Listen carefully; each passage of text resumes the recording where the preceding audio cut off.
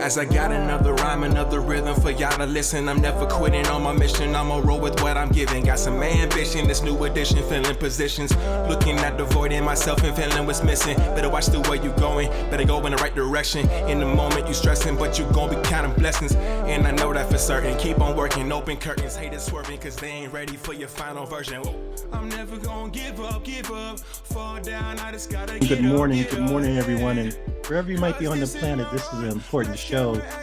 Actually, all of our shows, in my mind, are important. But if you don't love what you're doing, then you should not be in the business. We've been broadcasting since 2015, and I got to say, with WNHH 103.5, which is really an outgrowth of the vision of Paul Bass to secure the federal communications license, low power license. It's been a true joy to kind of be involved from a community research, community standpoint perspective. And I say community research, community standpoint, because information is sometimes researchable.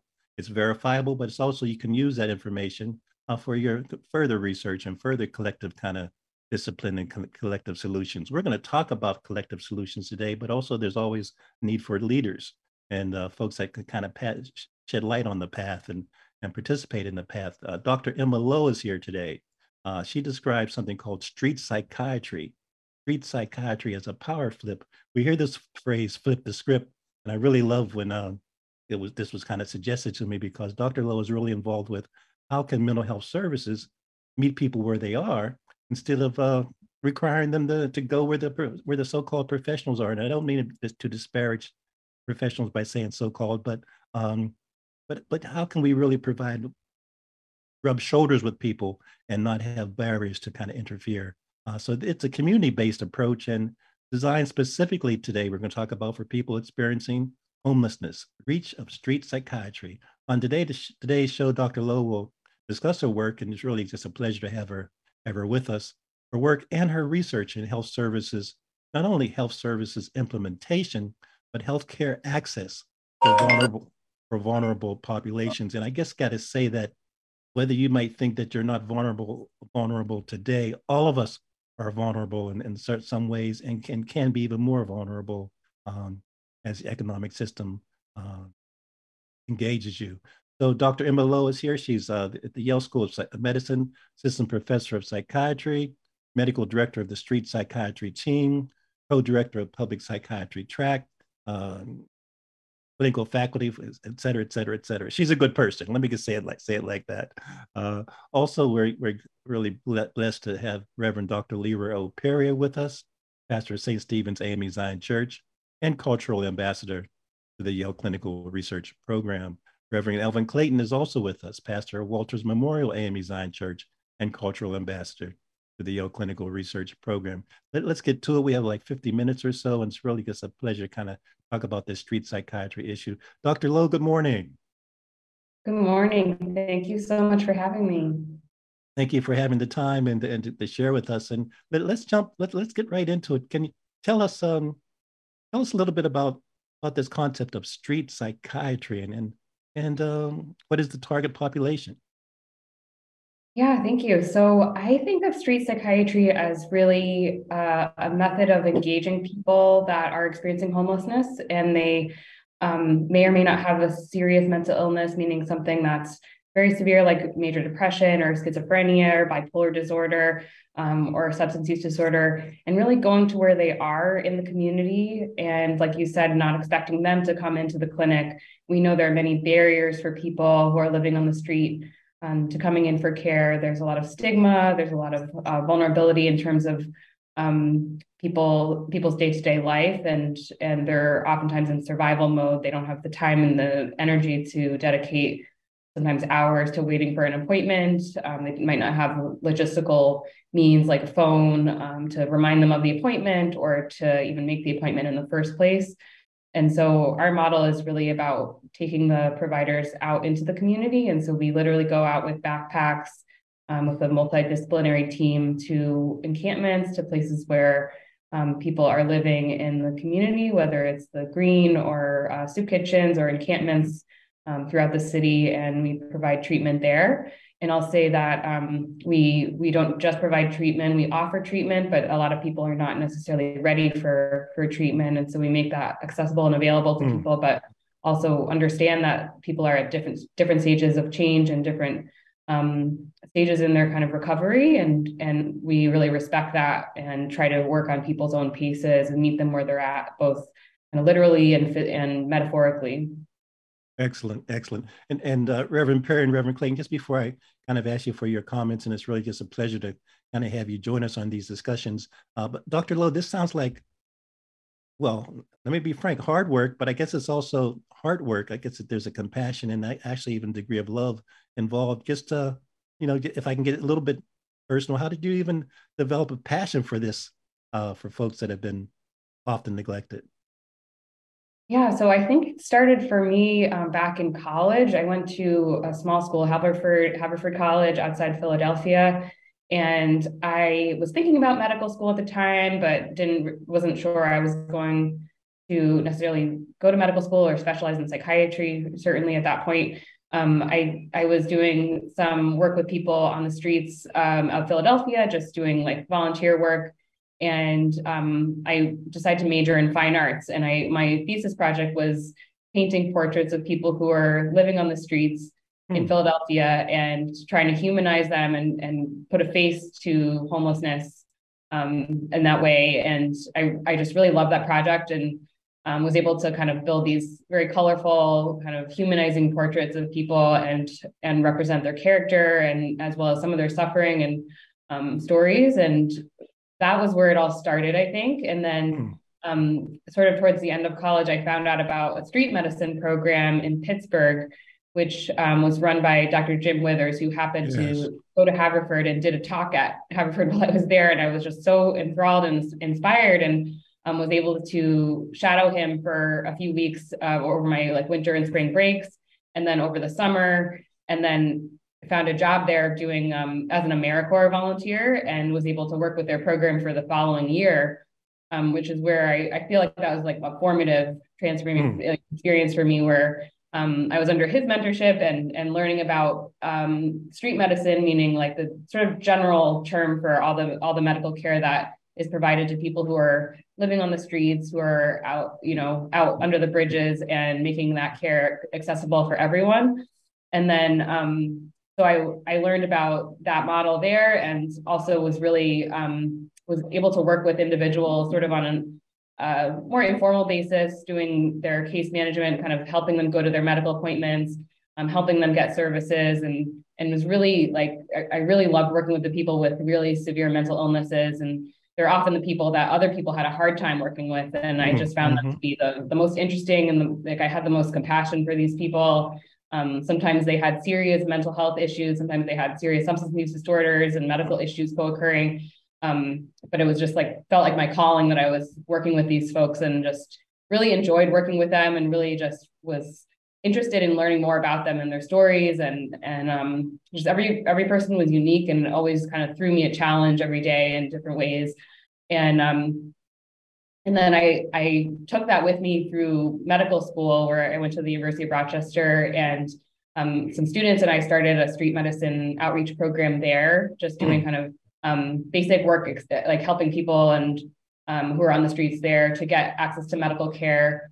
And only later did I discover that I was meant to be a psychiatrist, and did my psychiatry rotation in the very last thing of medical school, and was like, oh, this is where I'm meant to be, and these are my people. And realized that all this time, all the people that I was working with were suffering from serious mental illnesses and addictions. And that was kind of where I realized all of these things matched and fit together for me, and was kind of where I belonged. And I really can't imagine practicing psychiatry any other way. It just feels like the most, for me at least, like the truest kind of form of practicing medicine is really being of service to the people, and being out there with them and accompanying them. So that's a little bit of my background. Well, I mean, it might be a little bit, but it's really so substantive. And we have a lot of young people that listen to this show. And so I really appreciate your sharing your transformation and your transitions from career and college and contacts and mentorship, for people to see that if you keep your eye on the prize, so to speak, although the prize might not be that clear, you can still kind of follow your instincts. And I love when you mentioned the word calling. That's so profound. Just before I go to Reverend Perry and Reverend Clayton, Dr. Law, I wanted to kind of just share with people and have you remind folks that whether we're talking about the New Haven Green or Tent City here in New Haven or Calcutta, India, or Uganda, where you've practiced as well, this homelessness issue is a global concern. Would you like to kind of talk about how that informs your perspective and your practice?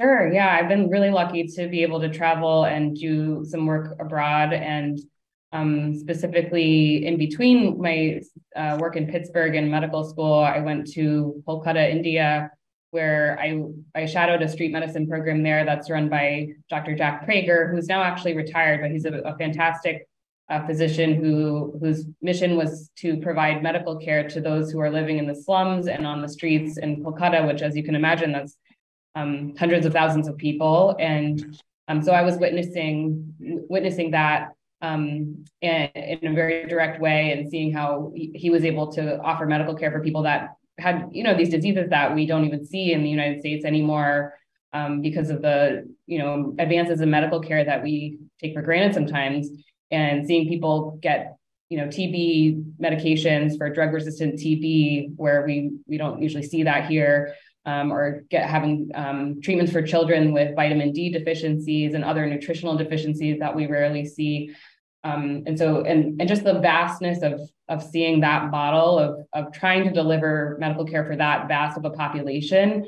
And that was really, really interesting for me to see, and kind of just really how his mission transcended everything. And even though it was extremely difficult, and there were a lot of people and all these systems that you can't really change, because it's he wasn't part of the government or part of the health system formally, and it was a nonprofit NGO organization. And but seeing how he still persevered in trying to deliver care for people that didn't have access to it otherwise, was very inspiring.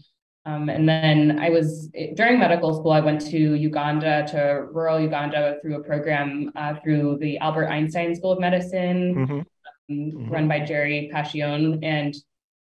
And this was a program that medical students would go and help the Village Health Worker program run, which it's not really formally called street medicine, but I see it as a related model, where people who are village health workers are trained.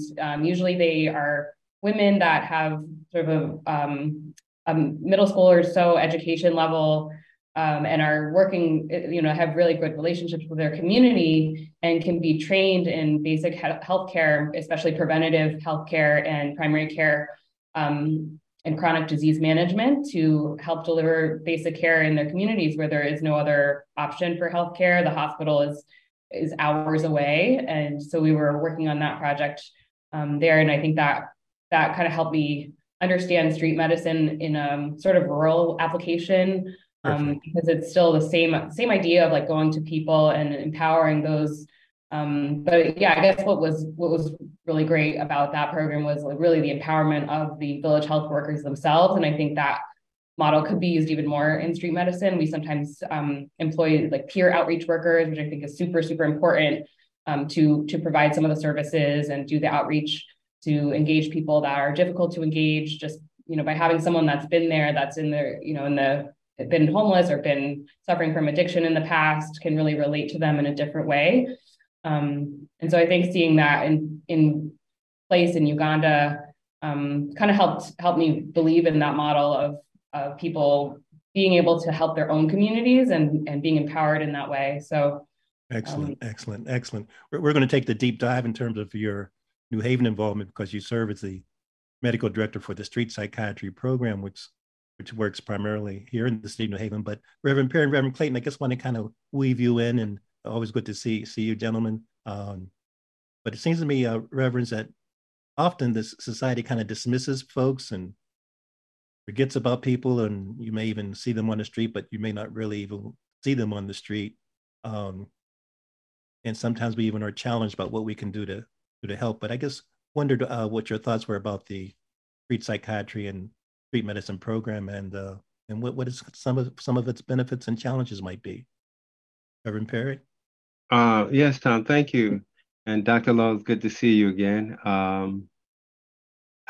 as you were talking, I realized that that my dissertation was on homelessness in New York City during the Dinkins administration. So my dissertation was entitled Hospitality, a Theological Approach to Homelessness. So we worked with the Fort Washington Armory, where there were 800 men, mostly minority, African American and Hispanic, who every day this was their life. And David Dinkins had really, I mean, as a mayor, people don't give him the credit that he deserves, but he really tried to make a difference here. Mm-hmm. And he tried to make for just implement programs that would reach out to homeless people, put them in places where they would be safe, make sure they had food. And so in the interviews that I had with many of these homeless men, I think there was this innate suspicion that the government had either mistreated them and they were mistrustful of it. And so they just did not want to participate. And they would rather do nothing than to even get involved. So what we were trying to do with the churches we were trying to have our members go in and help them write letters, encourage them to, get involved in employment, to reach out to their families if they wanted this contact to continue. We served meals for them so that they can be in a community where it didn't look like they were estranged, but that there were people there who cared about them. I haven't seen any programs like that, but I do think that the street ministry is a program that very much so mirrors that kind of caring.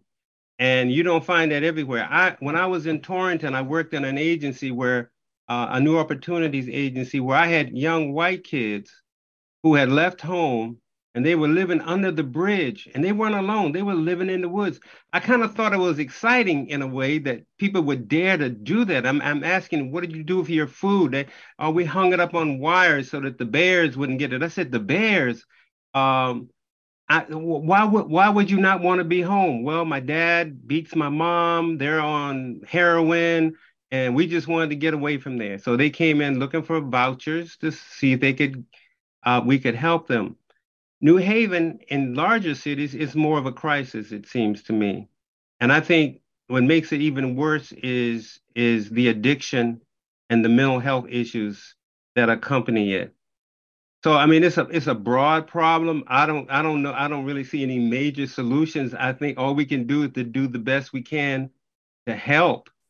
And Dr. Lowe, one of the things that always bothered me was that people who have mental illness, you just can't put a Band-Aid over it. It's like, sometimes it takes years to treat these conditions. And like you say, getting them to be concerned about their own condition is a monumental task, to take charge of their health. And I don't know if the missing ingredient is God, I'm just saying, or family, or a sense of self-care or self-respect or self-esteem. But there are some missing elements, and I think that we have to continue to struggle to figure out what those missing components are in our effort to help the homeless. Indeed. And Reverend Clayton? Thank you, Tom. And Dr. Lowe, it's such a joy to hear you today. This is a deep subject. In today's economy, with the cost of housing, the cost of food, transportation or lack thereof, cell phones, people may have a phone, but they don't have minutes to do the thing that they need to do. And Tom's question, that some people may dismiss what's going on. Some people don't have a clue what's going on. And these people who are homeless and have lack in so many areas, I don't know if people don't want to help. They don't know how to help. You send them to agencies, and there's a backlog. There's a lack of employees there, and we discovered that you're making many phone calls. You're writing letters, and it's just a slow process.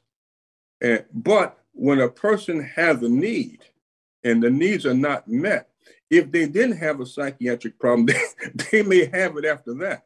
So the need of your work, your ministry, it's vital to the society to help in this area to get people from one place to the other. We got so much going on. We're praying for people. We're talking to people, but we also need the medicine piece and the tangible piece. We need it all. Dr. Lowe, Dr. Lowe, excuse me, Tom. Dr. Lowe, I have a question for you in terms of the male and female homeless.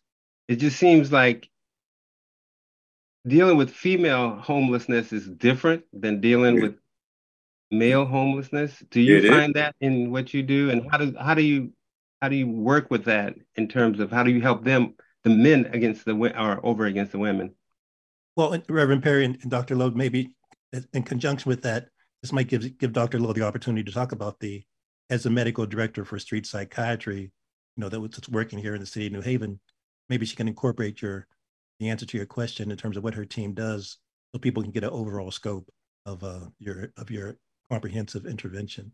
So Dr. Lowe, tell us a little about your team and the overall work that is done at the Connecticut Mental Health Center. And then if there are those differences between, are there, sexual male-female issues that need to be addressed? Yeah, for sure. Thanks so much for those questions. And yeah, I'd love to address that. I guess just to give a broad overview of what we do, we're based out of the Connecticut Mental Health Center, and I just have great thanks and admiration for the Department of Mental Health and Addictions, who has provided funding for this program since 2019. And so we're a state-run, originally agency, and in conjunction with Yale, but we basically provide what we would provide at CMHC, which is, your traditional mental health evaluation, your crisis evaluation, ongoing mental health medication management, ongoing therapy. But we move that out into the community. So we bring all of our releases of information and our intake paperwork, and we all of our staff, like for our team, which is me as a psychiatrist or our other psychiatrist, Dr. Fabiola Arbello Cruz, our clinical social worker, Eileen Hamill, and our program manager, James Adu. And we have outreach workers through multiple agencies as well that work with us. And we go out to the encampments and the green, soup kitchens, various areas in New Haven, and really try to engage with people. And we may not be doing that evaluation right on the spot. We have the ability to do that, but sometimes it takes months or even years before we get to that point where someone's ready to accept mental health treatment.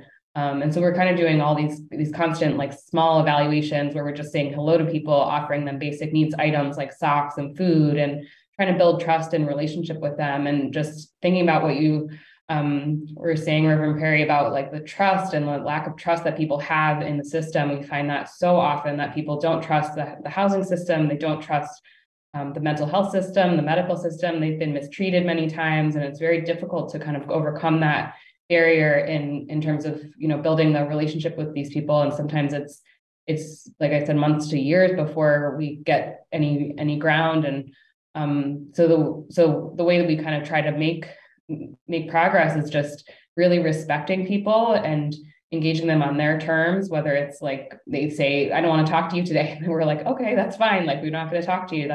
We want to respect your space and your privacy. We're going into people's homes, and even if they're experiencing homelessness, it's their space, and they have very little, oftentimes, material possessions, and their privacy and their space and their dignity is what they have. So we really try to be very respectful of that, and ask people if we can return to talk to them again, ask people, permission to bring someone else in the team to come visit them.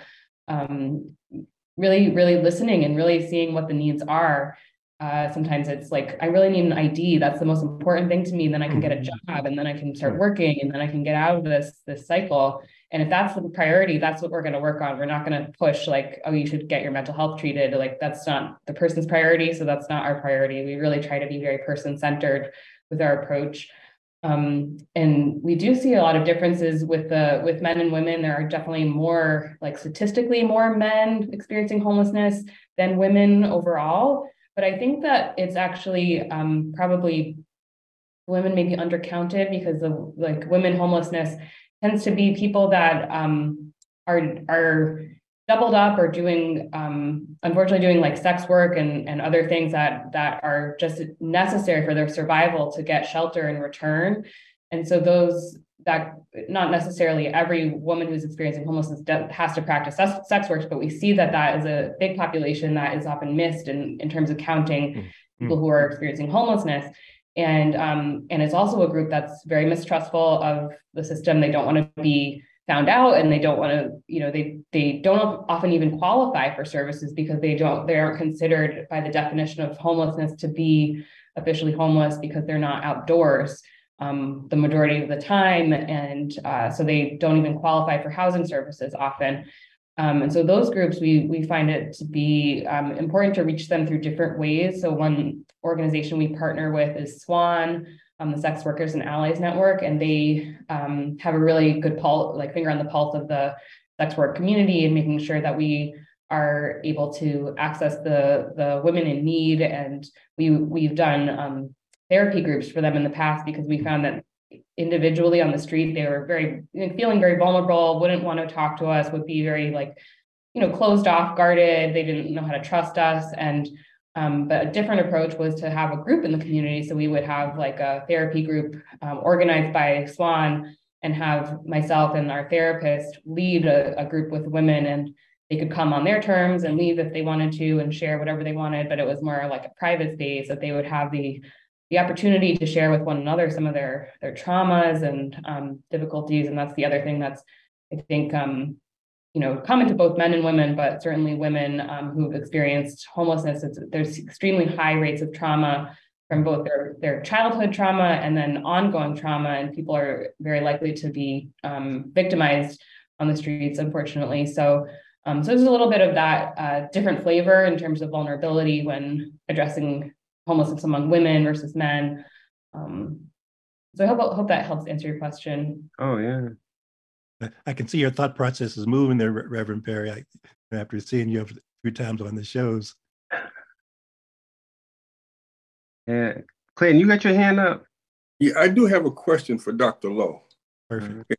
Dr. Lowe, can you talk about the levels of homelessness? Because you mentioned something about in home part-time or something of the sort. Can you share that with us and the listeners? Can you say that? I'm not sure exactly what you meant. I think he's asking for a definition of homelessness. Exactly. Yeah. Sure. Yeah. So I would say, I'm not going to say this perfectly, but the HUD, like the Housing and Urban Development definition, which is what is often used for benefits for housing, is that you have to be like sleeping in a place that's not traditionally habitated by humans, like a car or outdoors or an abandoned building. And specifically, they often define homelessness in terms of time. And so chronic homelessness is different from sort of transitional homelessness. And usually there's more resources for people with chronic homelessness, because it's a group that's tends to have more chronic medical and mental health conditions. And sometimes it's seen as, people don't, there's many thousands and thousands, 500,000 people in the United States are experiencing homelessness on a given day. And they have to kind of triage and prioritize some way. So they prioritize chronic homelessness, which means you're homeless for a year or more, or have, I think, at least 3 or 4 episodes of homelessness in a certain time. And so, but you can see that that's pretty specific. And also it doesn't include the people that it excludes, I will say, is people that live in hotels. A lot of people are living kind of paycheck to paycheck or disability check to disability check, they can afford a hotel for like a week of the month maybe, and that's clearly very expensive to be paying for a hotel as opposed to an apartment. But sometimes they don't have quite enough money to get an apartment. They need a security deposit and that kind of thing, and they can afford $75 for this one hotel room, for the night. So that's where their mind is, to like survive and just get a shower, be warm for that night.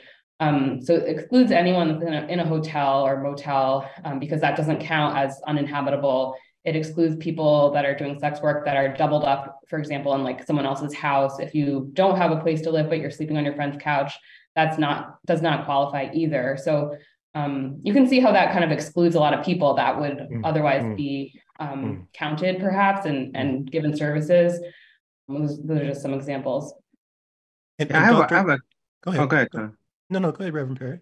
No, so here's one of the problems, I think, that, for example, if you have a person who becomes homeless and they have a child, and now they're afraid to go to agencies because they think that DCF is going to come in and take their child.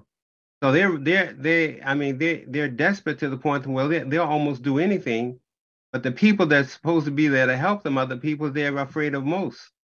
I don't know if there's any answer to that kind of catch-22, but it just seems to be, it's a difficult problem. Yeah, no, it's really hard because people, don't want to have that, to have DCF intervene upon them and break up their family, but also it is a time that's very vulnerable. You don't want to have a child living outside. Like that's not a good situation for anyone either. I do know of some family shelters through New Reach is one of the programs that does family shelters. And so they do a really good job of trying to help people in families. And so I can't say I have a lot of experience. Like I haven't really encountered like a child, like going out on outreach and finding a child just like on the street with their parent. But it would be really hard for me if I did, because it's sort of like this tension between what's best for the child and what's best for the family might be different. And you don't want to have a child living out there, but at the same time, maybe the parent is perfectly capable of caring for that child and providing them with food and sending them to school and doing, giving them clothing and doing the things that the child needs, and shouldn't be penalized for an economic situation that they've been put in, not to their own fault. So I think it's really difficult. And I think it would be like a case by case kind of thing where you really have to evaluate what's going on and what the care that's being given is and what are the risks and is there neglect or is there abuse going on, and just really get them into those shelter services as soon as possible. And Dr. Lowe and Reverend Perry kind of referenced this, and you mentioned the word New Reach. What are some of the other partners that you work with? Because I think I want folks to kind of walk away knowing that you're, as medical director for the street psychiatry team, there's a network, and you have folks on the bench as well as folks on the field that you're coaching and working with. Yeah, for sure. Yeah, I'm so glad you asked that. We have so many good, really wonderful partners. Cornell Scott Hill Health Center has a street medicine team that operates throughout the city. They actually helped teach us where we were going in the first couple of years, where the needs were in the community. So they're a really great resource and have a very big team that provides wonderful primary care for people experiencing homelessness in New Haven. The Columbus House is another very large agency that does primarily housing and outreach and engagement and shelter. So we work very closely with them, get a lot of referrals from them. Liberty Community Services as well. They have their own drop-in center and outreach workers and housing programs. The Desk Drop-in Center is one of the warming centers currently, but also operates during the day as a drop-in center for resources. We have some of our staff go there, as well as other agencies kind of coalesce to provide services there. I mentioned New Reach, so many other, I'm like, are you guys aligned or functionally kind of collaborating with the Compass program? Yeah, we are. We were sort of involved in the initial stages just to provide some experience and feedback, because we they, as as you might expect, our populations overlap. And so their founding group was in touch with us to sort of understand what our experience was on the streets and what we might anticipate would happen in terms of when they started their program. And then once they have since launched, we've gotten a couple of referrals from them because they're not really designed to provide like ongoing treatment themselves. So they're really a team that can refer and help connect people with other programs, but they have identified patients for us to follow up with, and we have. So I think it's just a wonderful resource to have in the community, and make sure that everyone can get access to mental health treatment when they need it. We have about 15 minutes, everyone. So just as thoughts come to your mind or issues. Yeah, I have another question. Mm-hmm. So in terms of treatment, for example, when we talked to Dr. John Crystal with people with mental health illness, he said that the new drug of a superior drug of choice was ketamine, and that it was not readily available to people. And I think he was really saying marginalized people. So, you got one drug for rich people, one drug for poor people. And I think that's a problem. And then it just seems to me that for as long as I can remember, methadone was the thing that they just give people, just say, okay, so here's what we're going to give you. It's the standard now, and you can get this once a week. Your high will never get so high that you'll want to steal, kill, rob, or whatever. So we're going to give this to you. And the work that you do in the community, in the streets, do you find this whole issue about the drugs that you have to work with people? Do you feel that they are sufficient, or maybe that should be looked at again and reevaluated in terms of how we treat people? Because, like you say, you have to treat everyone for who they are, and it's not just like a mass treatment of everybody gets the same candy, the same drug, or the same treatment, because people are different. So I'm just wondering, in your work, is that one of the caveats to what you do? Yeah, that's such a good point. And we do see that disparity going on.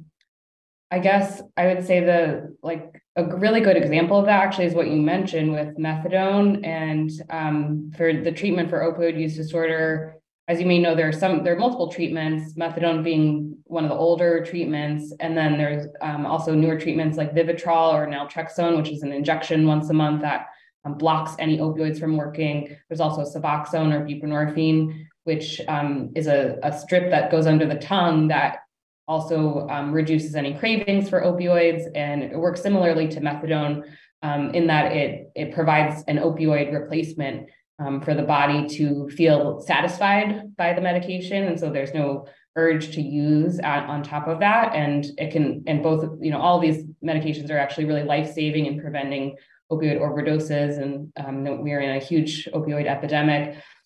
And but you do see a disparity because there in terms of people that have access to methadone versus Suboxone, for example, it tends to be there's a racial disparity there. People who are prescribed methadone are more likely to be Black, and people who are prescribed Suboxone are more likely to be white. I think that's largely because Suboxone is newer, it's more convenient, and methadone has this kind of stigma against it. Even though it's extremely effective, but it's very highly regulated. So people have to go every day to the clinic, typically until they've kind of regained a stability in their recovery. But it's a little bit more difficult to access. It's you can walk in and get methadone any day, really, like with the open access programs that Abt Foundation has, but it can be difficult for people who are on the street because then they have to get to that program and go there every day and get administered this medication. And that can be a huge barrier. We've seen that with our clients that sort of fall out of treatment with methadone because they can't get there every single day. They've, so many transportation issues and barriers. And then with Suboxone, we actually provide Suboxone ourselves. We can't provide methadone because it's too regulated at the moment, but we can provide Suboxone to people. So that's one of our ways of kind of improving the access and addressing that disparity. So we prescribe it and sometimes even pick it up for the patient and deliver it to them. And we can even do it the same day. We've tried to kind of really prioritize that since it can be really life-saving, and making sure that disparity is a little bit less, at least, just trying to reduce any barriers that there are for people getting the life-saving treatment. So is that an everyday that's a once a week treatment, Suboxone? Good question. So it's every day, but it can be dispensed by a regular pharmacy. So it's kind of like any other prescription that you might get in a pill box. It's just in a slightly different format. It's like under the tongue, but it like I can prescribe it for any number of days that I want. It's either usually for a week or even up to a month at a time. And so there's much more convenience and flexibility with that kind of scheduling as opposed to methadone. So that we find that can work better for our population. Doesn't always work better, but we want to make that option accessible for people to sort of not have the barrier of having to go to the office to get it. Is it free to them? Yes, it's usually people that we work with are almost all on Medicaid, or Husky, which is the Connecticut Medicaid, and that covers Suboxone fully. And so usually the pharmacy won't have any copay. And if for some reason the person is not eligible for insurance because of immigration status or other issues, they can come to our clinic at CMHC for it'll be covered for them at our clinic. Is there any plans or vision to take psychiatric street ministry to other cities in the state?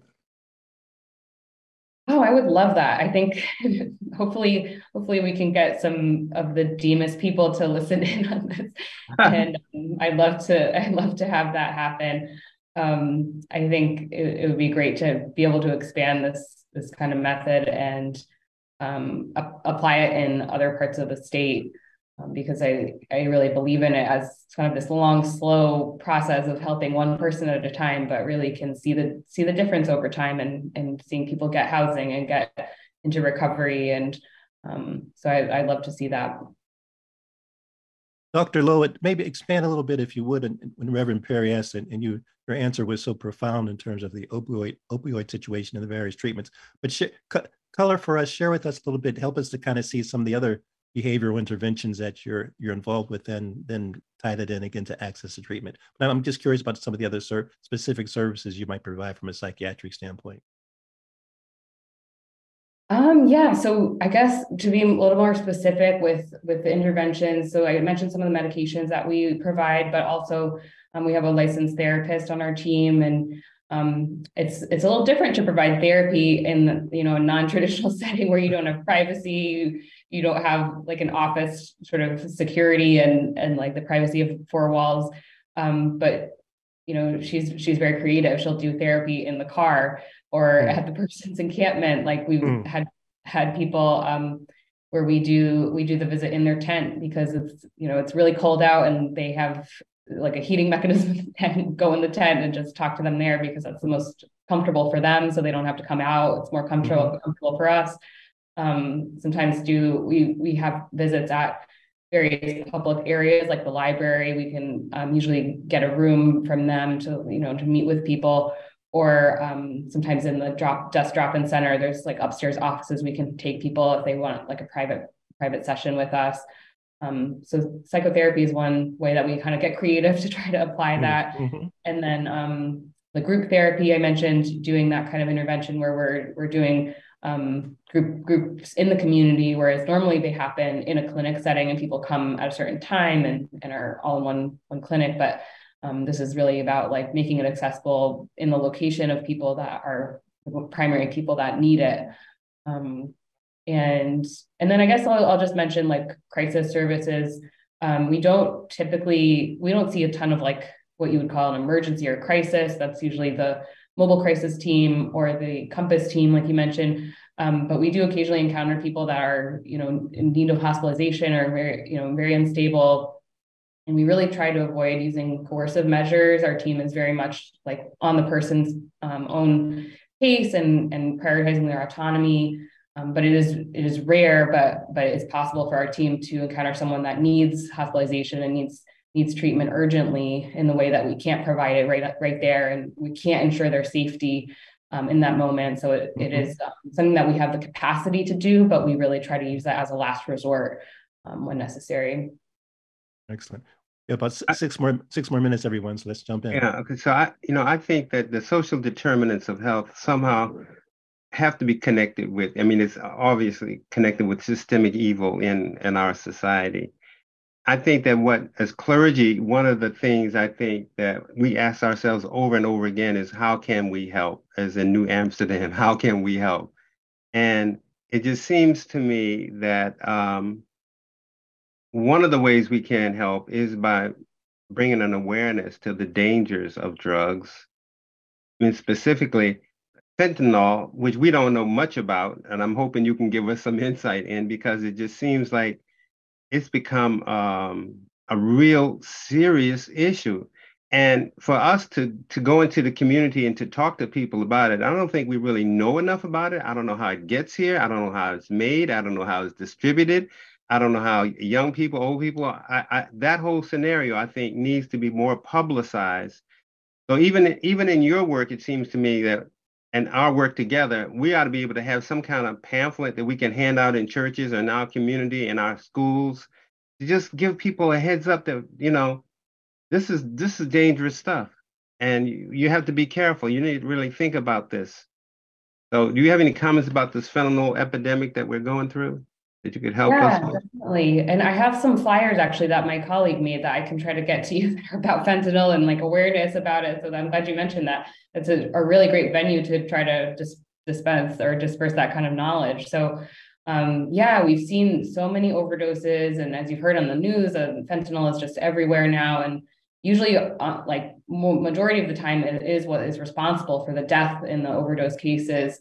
It's a synthetically made drug. It's an opioid in the class of opioid, but much stronger than heroin. Gives them some people are actually looking to use fentanyl because it provides like a stronger high than heroin does. And now it's been really just so prevalent. It's mixed in almost everyone's drugs. So like people that I ask, oh, do you want to test your drugs for fentanyl? Because we have these testing strips, so you'll know if you are getting fentanyl, if you're getting pure, whatever other drug you want. Unfortunately, everyone's saying that there's fentanyl in everything. It's not even worth testing it. So that's been really discouraging, because it's really hard to combat that when it's being used so frequently. One thing that we really advocate for is harm reduction, which is the sort of philosophy of making sure people are using safely. We can't always get people into treatment. They don't always want the treatment today, and Suboxone, methadone, or Vivitrol, but we can at least offer them Narcan, which is the overdose like reversal drug that can just be given by anyone. It's an inhaled drug through just a one squeeze inhaler that's very easy to administer if someone's unconscious. So we give that out very regularly to make sure everyone has it in their hands, so that if fentanyl was used, or if a mixture with fentanyl was used, that they can hopefully save the person's life. And people tell me all the time they use the Narcan to save their friend's life, and it's just scary how often that happens. And there are times when it doesn't work, and someone who's using alone, we always tell people never use alone, because then even if you have Narcan, no one can save you, no one can find you to know that you're not okay.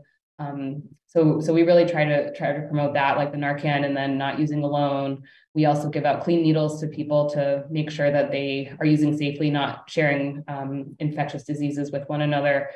And we do find that, even though it might sound as though we're promoting drug use, there's studies that show that people are more likely to actually get treatment when there's a harm reduction program involved, like a syringe service program. So, and we really believe in that model and kind of reducing the overdose deaths.